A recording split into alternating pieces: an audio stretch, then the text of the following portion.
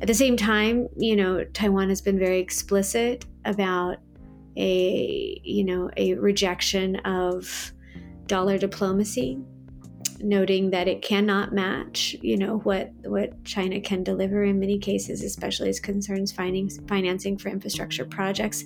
Taiwan just really doesn't do that. Hello and welcome to the Hopkins Podcast on Foreign Affairs, a completely student-run podcast at Johns Hopkins University. I'm your host, Nicole Rebus. Of the 13 countries that currently maintain diplomatic relations with Taiwan, 7 of those are in Latin America. This episode explores how Honduras' recent diplomatic split with Taiwan in favor of China affects Taiwan's diplomatic strategy in the region. To discuss Taiwan's relation with Latin America, joining us today is Margaret Myers. Margaret Myers is the director of the Asia and Latin America program at the Inter-American Dialogue. She established the Dialogue's China and Latin America Working Group in 2011 to examine China's growing presence in Latin America and the Caribbean. Myers also developed the China-Latin America Finance Database in cooperation with the Global China Initiative at Boston University's Global Development Policy Center. Margaret, thank you so much for joining us. Thank you for having me. It's a pleasure. So, to provide our listeners with some context, what is Taiwan's status? Is it a country? And why is its official recognition so controversial? Yeah, that's a surprisingly difficult question to answer. And I think probably the short answer is it depends on who you ask, right? Even within Taiwan, there are various interpretations of Taiwan's status and how Taiwan ought to represent itself internationally. Certainly, there are a number of countries still that recognize Taiwan diplomatically, including in the Latin American and Caribbean regions where I focus most of my attention. And those countries, presumably view Taiwan as an independent nation, and have in many cases recognized, Taiwan's government as the legitimate leader of China for a number of years now, even decades in certain cases. But China has expressed considerable opposition to this notion of Taiwan as an independent state. There have been a number of policies and consensus, the 1992 consensus, for example, which have sought some sort of agreement, even compromise on how to view China and Taiwan as actors and with respect to their status and in governing China as a whole. But at present, it would seem as though there is more and more resistance in China to the notion of Taiwan as a legitimate representative of China. And certainly in recent speeches, we've seen Xi Jinping conflate the 1992 consensus, which essentially says that there is one China, but that both China and Taiwan have a different view of what that may mean and who indeed would be governing China, but has conflated that consensus with this notion of one country, two systems, which is sort of what China proposed for Hong Kong, for example, wherein, it's all part of one country, but that Hong Kong, Macau too, right, would be able to operate according to different governmental systems, different institutional arrangements. Whether that's turned out to be the case in Hong Kong is certainly up for debate. Things are changing there very rapidly. And indeed, that's something that Taiwan worries deeply about. This notion of one country, two systems hasn't played out, I think, as Hong Kong had anticipated. And they envision something very similar happening in Taiwan if this particular view of the relationship were to be adopted wholeheartedly. Right. And so I guess to clarify, is the current policy sort of an us or them situation? In other words, do countries have to pick between recognizing China or Taiwan? They do have to pick between recognizing China or Taiwan. And indeed, Taiwan would need a certain sort of degree of recognition, a certain number of countries recognizing it in order to be viewed within the United Nations as an official country. It has not achieved that. That number is in the 100s, right? And it's down to just a handful of diplomatic supporters at present. So Right. yes, it is very much an us or them situation. Right. And besides UN recognition, why does Taiwan care about being recognized? Well, this goes back to, to many years ago, following, the Chinese Civil War, when the Kuomintang, also known as the KMT, right, where the Nationalist Party fled China and headed to the island of Taiwan. And established a government there, but has claimed, to various degrees since, that it is indeed the rightful government of China, which this is a notion, of course, that the Chinese Communist Party and China, mainland China, has rejected entirely. Okay, and I guess now I'm wondering what's the nature of Taiwan's relations with countries after they're not recognized? So is it a question of stopping trade or removing diplomats, some combination of both? So it's interesting. I think it really varies on a case by case basis. There are some countries with which Taiwan, maintains very strong economic relations, despite not necessarily having a strong diplomatic presence, or any diplomatic recognition in these countries, right? Brazil is a good example. There's been some really interesting cooperation there, investment in Brazil, but cooperation on things like, technologies, nanotechnologies, all sorts of different components for phones and other things that are being developed in Taiwan and elsewhere. In other cases, when a country cuts ties with Taiwan, we see, quite a reversal of many of the initiatives that were underway, including within the economic realm. So, a sort of ceasing of certainly development assistance, but also, in some cases, efforts to ensure, rapid repayment of debt. And, to the extent that there are investments involved, certainly a review of those investments and the extent to which they would be able to be carried out under this new dynamic. Right. And so it seems like there's this gray area where relations or trade can happen despite Taiwan not being officially recognized. And is this the case for most of the countries that, I guess, don't recognize it in the region, given that like Latin America is where a lot of its allies are? I'm certainly there's a lot of trade and investment and a number of economic offices, right, that Taiwan has established in countries across the region. Not all of them, but certainly in those countries where investment and trade makes considerable sense and is part, is indeed complementary and has been in many cases carried out for many years. The same is true of China. We see trade, investment, even finance given to countries that happen to recognize Taiwan. Yeah, I definitely want to talk about that a little later. But first, I want to talk about Honduras. So Honduras recently cut diplomatic ties with Taiwan in favor of China. Why did Honduras do this?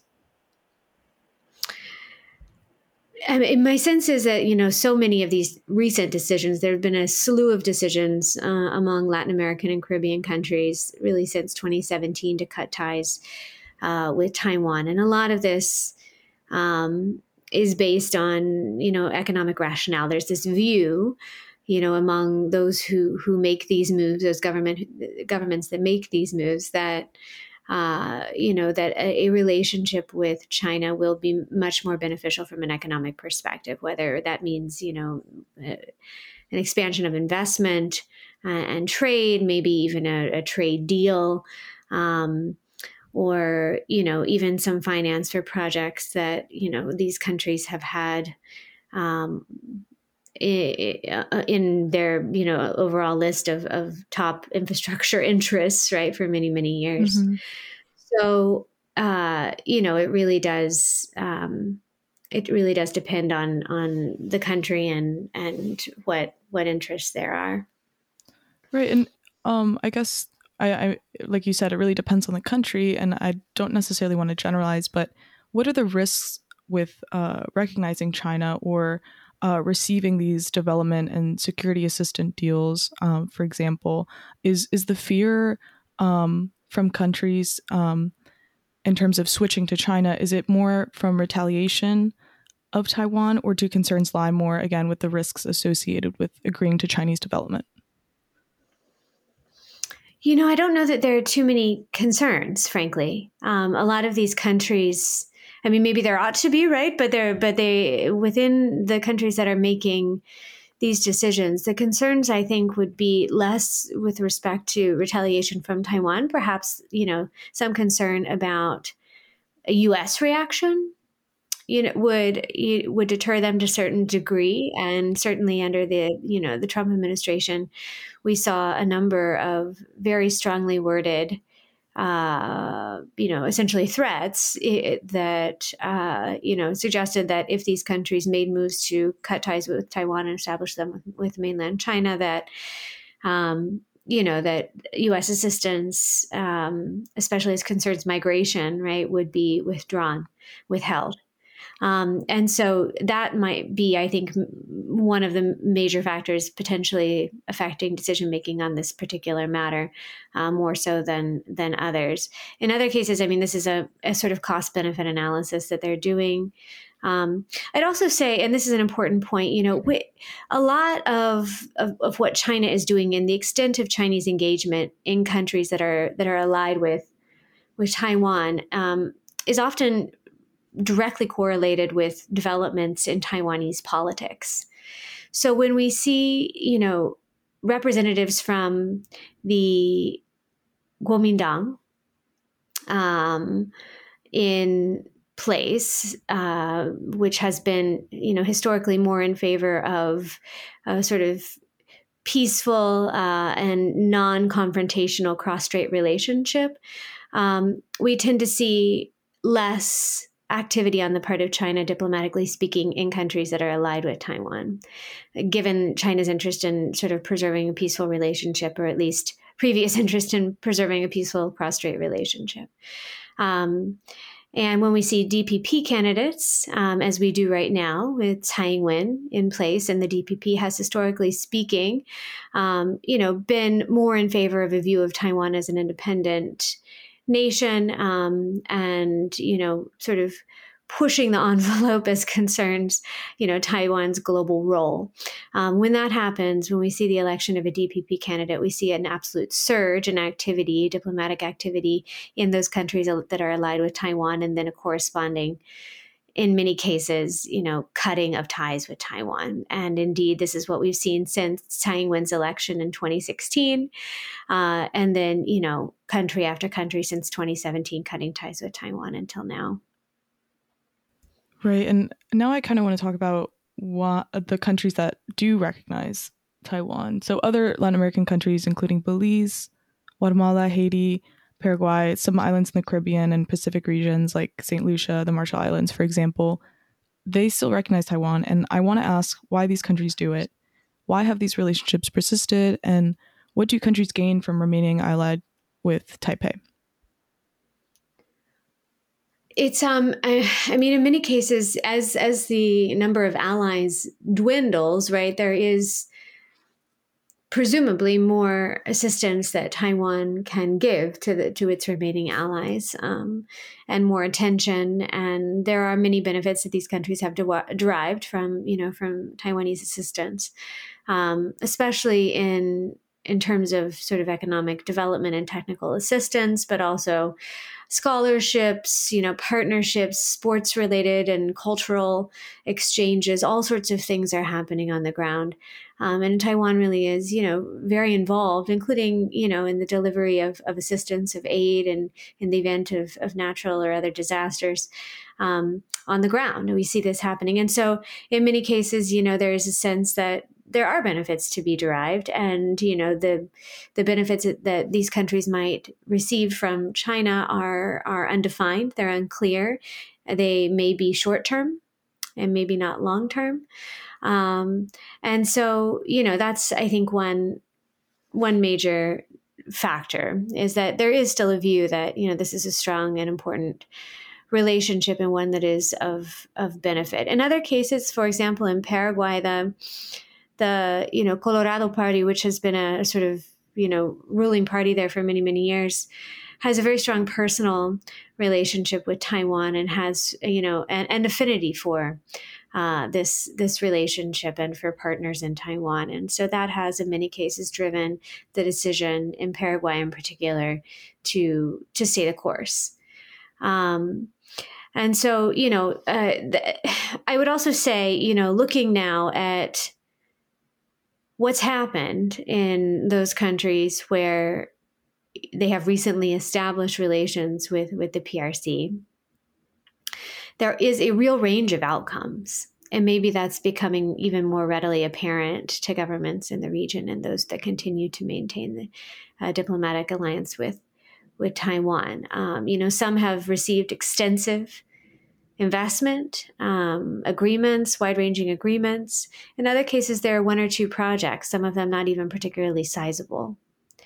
And so, how to get the most out of, playing this really critical diplomatic card is a question that all of these countries are probably asking themselves at this juncture, and some may be better prepared to do so than others.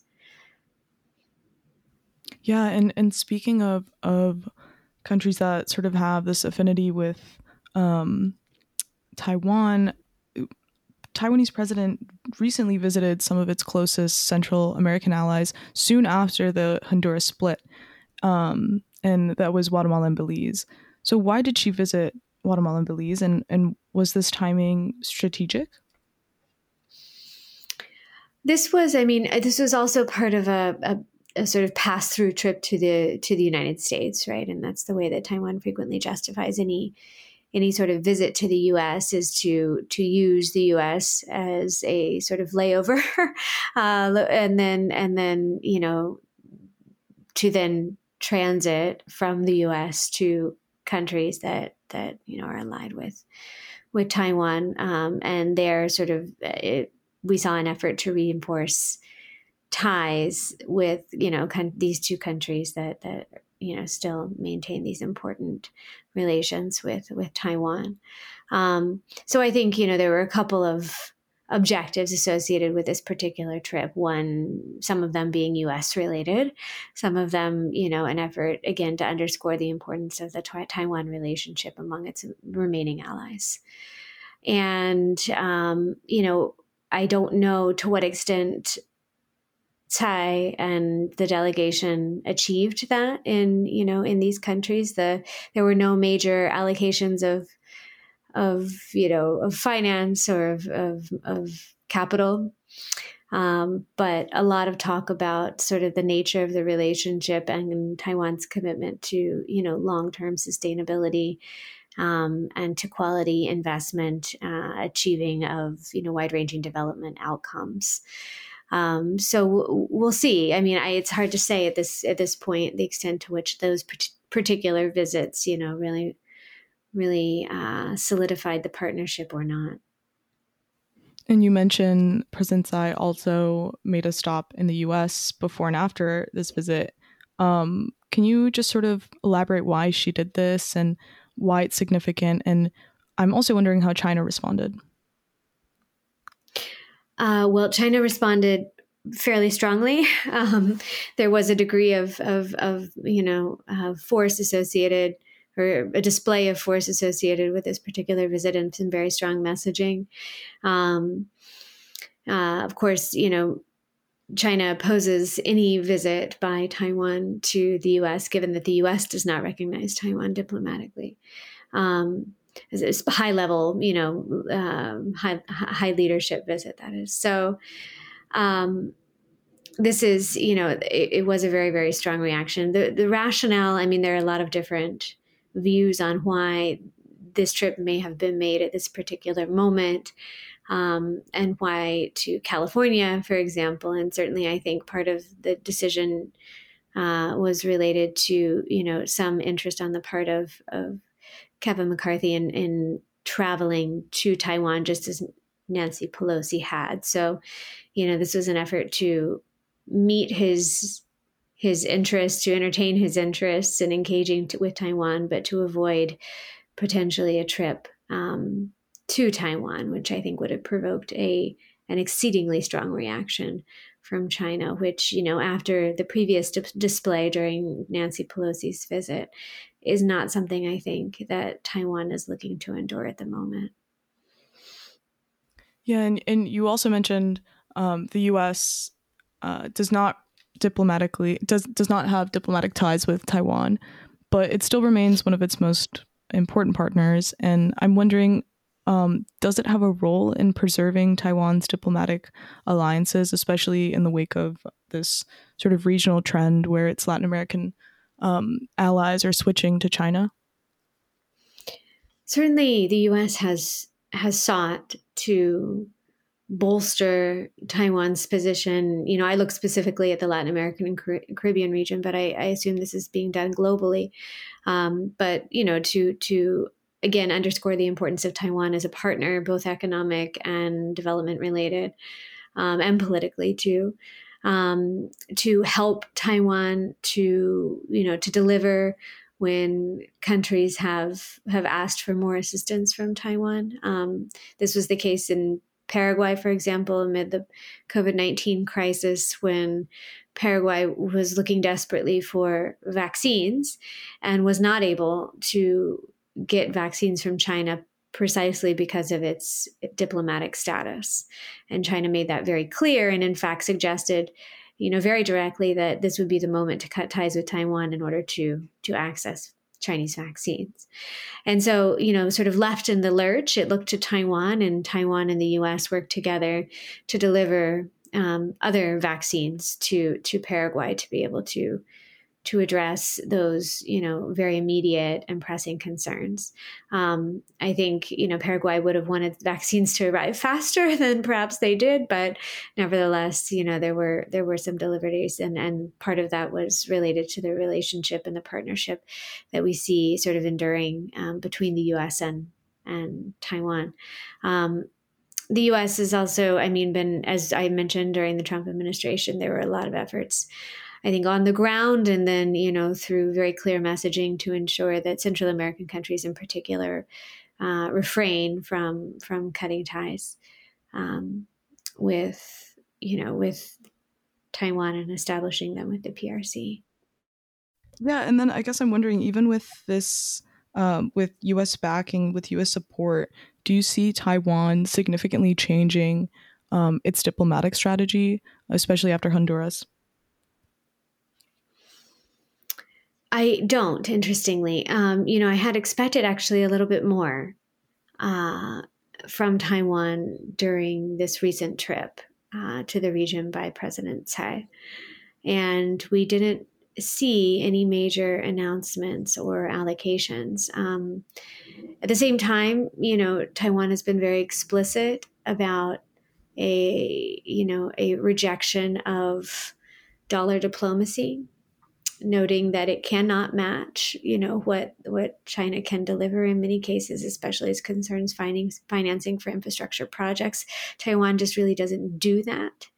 And so I think it's looking to compete largely on values-based terms, and on the merit of, what has been in many cases a very long and productive historical relationship. Well, Margaret, thank you so much for such a wide-ranging conversation today. Thank you. It's been a pleasure. Thank you very much for listening to this episode of the Hopkins Podcast on Foreign Affairs. We hope you enjoyed it. We would like to say thank you to the International Studies Program at Johns Hopkins University and the SNF Agora Institute at Johns Hopkins University for making this episode possible. Remember to follow us on social media at Hopkins POFA on Twitter, Instagram, and Facebook for the latest and greatest of Hopkins POFA content. Hit follow on Spotify, subscribe on iTunes, and leave a rating. We'll see you next time.